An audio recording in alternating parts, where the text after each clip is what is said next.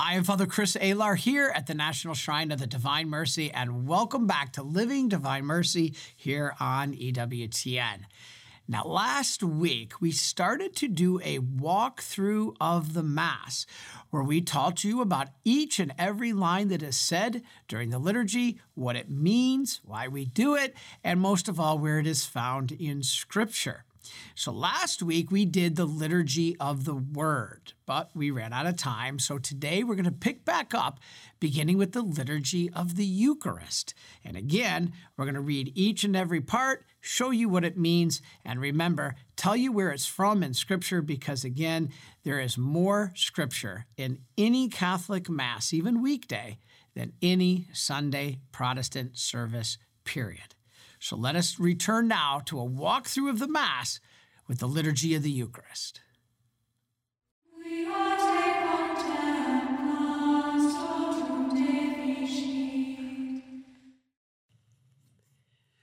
Well, now that we have brought the word of the Lord to all present here at the Mass, it is time to now enter into the sacrifice. We call this part of the Mass the Offertory. And as you can see, gifts are brought to the altar. Now, this is biblical because in Matthew 5, chapter 5, verse 23, it says, "So if you are offering your gift at the altar and there remember that your brother has something against you, leave your gift there." So this is the beginning of the Liturgy of the Eucharist. We also give tithes because if they do a collection at the Mass, this is because God supplies everything to us and only asks that we give a portion of it back. Now is time to prepare the gifts, and this has two purposes. The bread and the wine are to be offered in sacrifice to God and to prepare the priest and people for the self-offering of their words, deeds, and lives. This is the time to attach the things of your heart to the sacrifice of Mass. Like the gifts, God will transform those things. And in fact, your guardian angels, the mystics tell us, come forward in every Mass, kneel around the altar. And the mystics say that they're holding vessels, and what's in those vessels? What you put into it, your desires, your hopes, your dreams, and your petitions before our Lord. Now, the procession of gifts, this goes back all the way to when people brought bread and wine from their own homes, going back to the earliest centuries of the church. So either right before the procession or while it is happening, the priest sets up the altar. The first part is the corporal. This is a square cloth that is placed on the altar, and the priest has it there in order to capture any particles that may fall from the Blessed Sacrament so that they can properly be accounted for. This is part of what we call the burse. This is the top of what sits on top of the chalice and the corporal inside the burse. This is set aside, and the chalice veil, which you can see here matches the vestments of the priest, is folded, placed on top of the burse, and returned to the server to place on the credence table. Now we have the chalice, the pall, which the pall, as you know from the term of a funeral, when it's placed over the casket. The purpose, surprisingly, of the pall is to lay on top of the chalice to protect from insects and any flies that may come into the precious blood, because if they do, the priest must consume them. Now, this pall is set aside, and we have what is called a paten, and on top of the paten is our host to be consecrated. Along with that is something that we call a purificator. This is a single piece of cloth that will be used to purify the vessels as well. Now, the chalice, as we know, will hold the precious blood. So the priest, at this point, now begins the sacrifice of the Eucharist, beginning with blessing the host. So as you know, the priest says, Blessed are you, Lord God of all creation, for through your goodness we have received the bread we offer you, fruit of the earth and work of human hands. It will become for us the bread of life. And you respond, blessed be God forever. Now he is to do this before it ever touches the corporal. Next, the server hands him what is first the wine, as you know, and a drop of water to be added to the wine. Now, the significance of this goes back into our history of our church. While the priest is adding the water to the wine, he quietly says, by the mystery of this water and wine, may we come to share in the divinity of Christ, who humbled himself to share in our humanity. This means God is condescending to be mixed with humanity.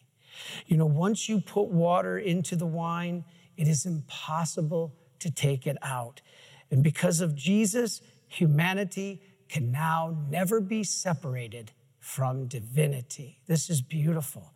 And the mixture symbolizes the unity of the church, which is the water, and Jesus, which is the wine. And the pall, as we mentioned, that's to keep any of the insects out. Now, after blessing the cup in the same way that we blessed the bread, we also do the same blessing of the wine. That is a very important prayer. And then the priest says, quietly, after he does, he bows and says, with humble spirit and contrite heart, may we be accepted by you, O Lord, and may our sacrifice in your sight this day be pleasing to you, Lord God. Now, you don't hear that during the Mass. The priest says this quietly. But the beautiful part is him saying the word our sacrifice, not just his. And so we are together. Now the priest will turn to wash his hands. He makes the prayer, wash me, O Lord, from my iniquity and cleanse me from my sins. This is so that the priest's hands are pure for the moment that he confects the Eucharist. And washing of hands, it used to be done because the people would bring up many gifts, including fruits and vegetables in ancient times. And we all know sometimes they would have animal fertilizers on them. So that's just a practical reason why the priest also washed his hands. And also to clean off the charcoal from the masses where we use incense. Now, most of all, though, it is the symbolic spiritual cleansing of why the priest does this. Now, the priest returns to the altar, and what does he say next? He says, pray, brethren, that my sacrifice and yours will be acceptable to God, the Almighty Father. Now, he says that out loud, and you respond, may the Lord accept this sacrifice at your hands for the praise and glory of his name, for our good and the good of all his holy church. Again, note the word our sacrifice. We're doing this together. This is the congregation giving their approval.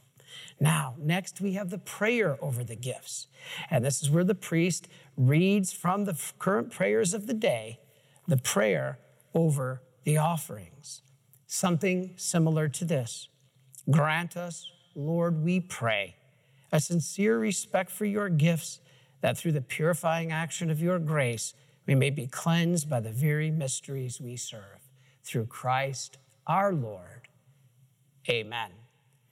Now, we are getting ready to enter into something very important. The next part of the Mass goes back to what we said on our last episode, and this is the preface. And it begins with the priest, of course, saying, the Lord be with you.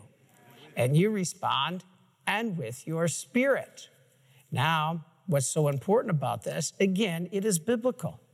The words, the Lord be with you, comes from Ruth, chapter 2, verse 4. The Lord be with you. Next, you say, and with your spirit. This comes from 2 Timothy 4:22. The Lord be with your spirit. Then I say, lift up your hearts.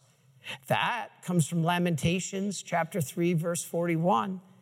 Let us lift up our hearts and hands to God in heaven. And then finally, you say, we lift them up to the Lord.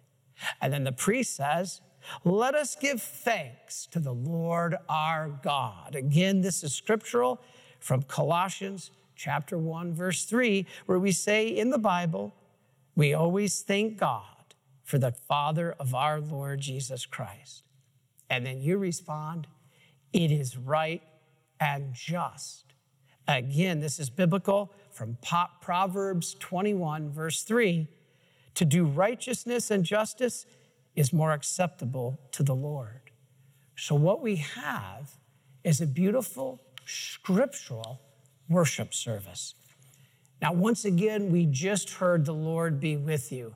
And that is to, again, announce that the Lord is present. But now, even more so than in the Word, even more so than the beginning of Mass, because now Christ is present, body and blood, in the flesh.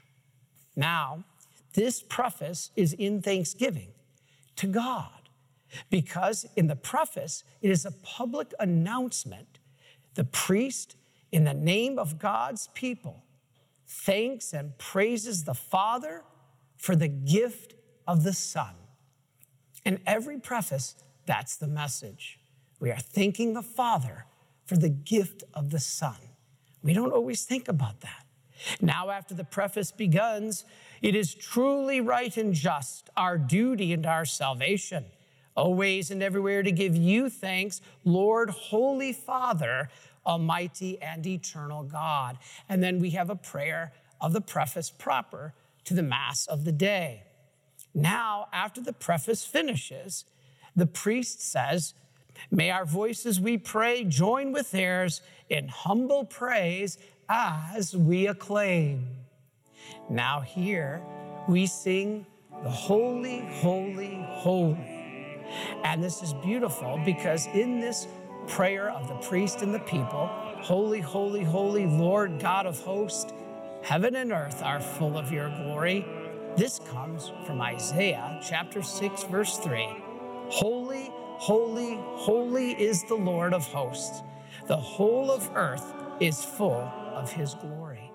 Now, this prayer, holy, holy, holy, is from the Song of Angels in the vision of Isaiah, and cheers that came for Jesus on Palm Sunday as they sang it as well. Notice it is repetitious prayer in the Bible. Now, let us begin with the Eucharistic prayer. Today we'll be using Eucharistic prayer 2. And in this prayer, it's the one that we could use any of the prayers. I could break them down, but we'll focus on this one for today. Now, in Eucharistic prayer 2, the priest then opens the missal, this book here, to be able to do this Eucharistic prayer. He begins with his hands extended and says, you are indeed holy, O Lord, the fount of all holiness. Now, where does that come from? That comes from 2 Maccabees 14. So now, O Holy One, Lord of all holiness. We just said the fount of all holiness. That comes from 2 Maccabees. Then the pall is removed and the priest extends his hands over the offerings and says, make holy therefore these gifts, we pray, by sending down your Spirit upon them like the dewfall, so that they may become for us the body and blood of our Lord Jesus Christ. This is scriptural. John 6, chapter 53, Jesus said, truly, truly, I say to you, unless you eat the flesh of the Son of Man and drink his blood, you have no life in you. Now, what is the priest doing here? This is what we call the epiklesis. It's a Greek word representing an invocation of the Holy Spirit. The priest asks the Father to send the Holy Spirit down to change the bread and wine into the body and blood of Christ by the ministry of the priest. The epiklesis, the word epiklesis, means to call down. Now, blessings are in two ways in the church. You can get a blessing when a priest lays on his hands on you, like at an ordination. But we also bless things by making the sign of the cross. Notice during the Eucharistic prayer over the gifts, the priest does both. I laid my hands, and then after the prayer of the epiclesis, I made the sign of the cross. This is both forms of a powerful blessing.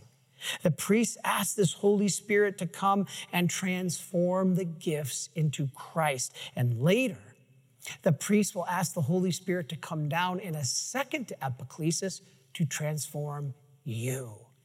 This is powerful. Now, the next part of the prayer of the Mass is the priest says, at the time he was betrayed and entered willingly into his passion. This is from the Gospel, Luke chapter 22, verse 3. Judas, would you betray the Son of Man with a kiss? As we just read, at the time he was betrayed.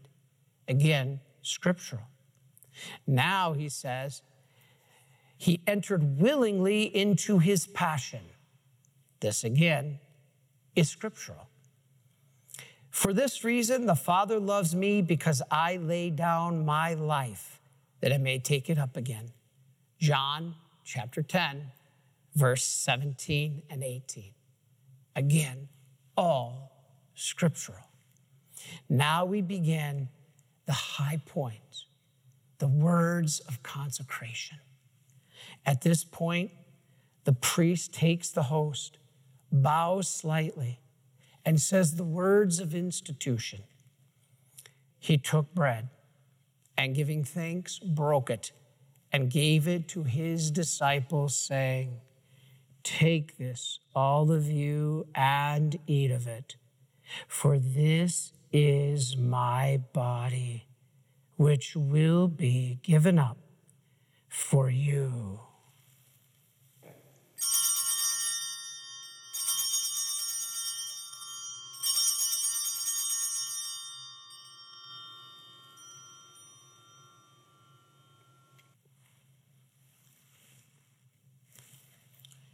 Now, during this teaching Mass, I have no intent to consecrate this host, so that I'm able to stop and give you a little bit more teaching. First of all, the priest, when he elevates the host, a tradition has been the words of Thomas. When the host is elevated, the priest can say, my Lord and my God. And then after he puts it back to the paten, he genuflects in sign of respect. So this point is very important. Next, we go back to the prayer of the consecration and the words of institution. The priest now says, in a similar way, when supper was ended, he took the chalice, and once more giving thanks, he gave it to his disciples, saying, take this, all of you, and drink from it. For this is the chalice of my blood, the blood of the new and eternal covenant, which will be poured out for you and for many for the forgiveness of sins. Do this in memory of me.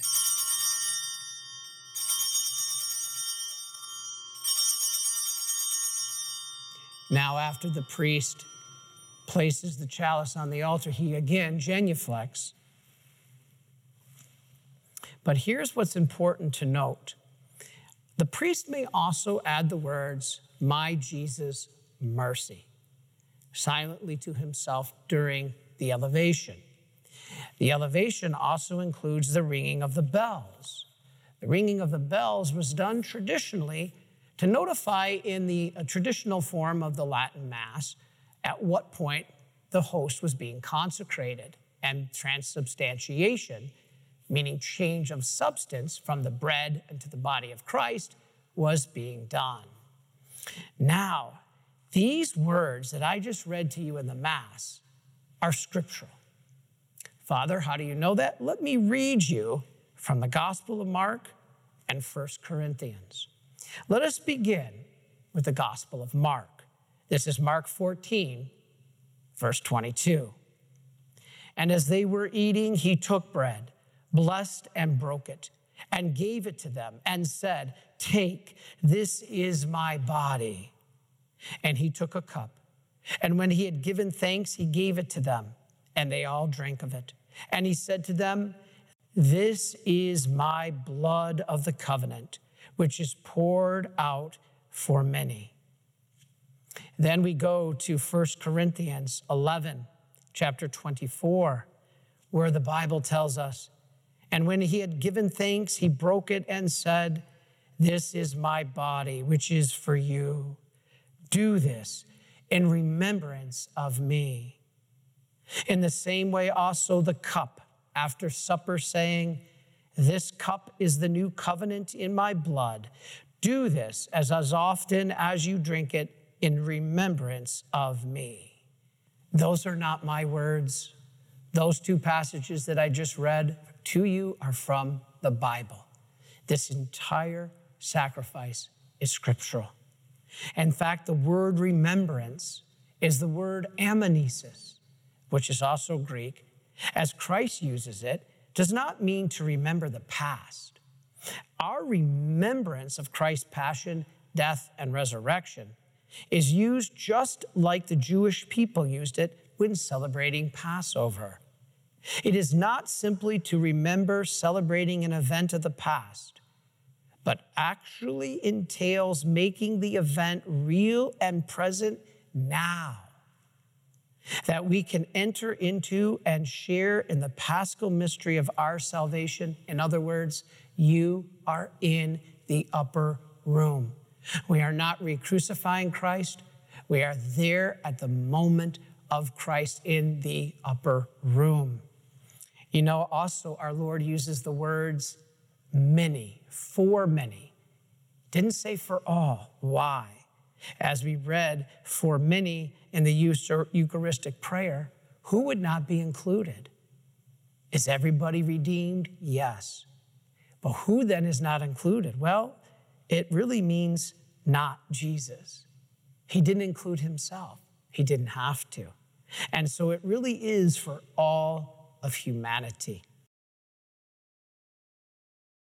Well, again, unfortunately, we've run out of time. The Mass is this important. So we are going to have you come back with us next week as we finish the third and final part of the walkthrough of the Mass, concluding with the rest of the liturgy of the Eucharist, finishing to the end of the sacred liturgy. Now, let us turn back to Father Andy Davey, who has done some great work with the National Eucharistic Revival. And this is a little bit of how he came to know the Eucharist. One of the earliest memories that I have as a child is connected to the Eucharist. When I was about 5 years old, I have this memory of being at Mass, and I was the bouncy kid that would kind of hop around from one place to another in the pew. My mom would grab me and say, "Andy, Jesus is coming." I was like, where? She pointed to the priest as he was getting ready to say those words of institution and said, "There is where he's going to come. When you see the priest lift up the host, I want you to say, 'My Lord and my God, I love you.'" And I just have this real little memory of seeing that host raised and then seeing my dad, who was sitting next to me, and watching his eyes lock on to the Eucharist and bow his head. And I remember in my little heart and my little voice saying, "My Lord and my God, I love you." And there was something that I can remember as being awe-inspiring, that I met Jesus in that moment.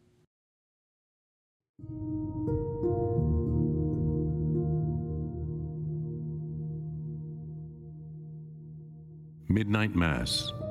As Holy Mass began, I immediately felt a great interior recollection. Joy filled my soul. During the Offertory, I saw Jesus on the altar, incomparably beautiful. The whole time the infant kept looking at everyone, stretching out his little hands. During the elevation, the child was not looking towards the chapel, but up to heaven. After the elevation, he looked at us again, but just for a short while, because he was broken up and eaten by the priest in the usual manner. His pinafore was now white. The next day I saw the same thing, and on the third day as well. It is difficult for me to express the joy of my soul. The vision was repeated at the 3 Masses in the same way as in the first ones.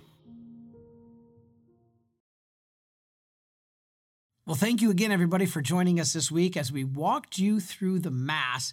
And please be with us next week because we're going to finish with our third and final part of the ending of the Mass with the conclusion of the Liturgy of the Eucharist. Now, in the meantime, you can pick up a great resource from our Father Don Calloway, who wrote this book called Eucharistic Gems. This is a great book that gives you some quotes of great saints and anecdotes about the importance of the Eucharist in our lives.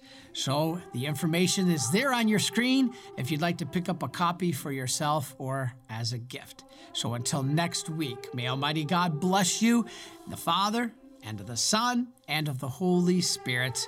Amen.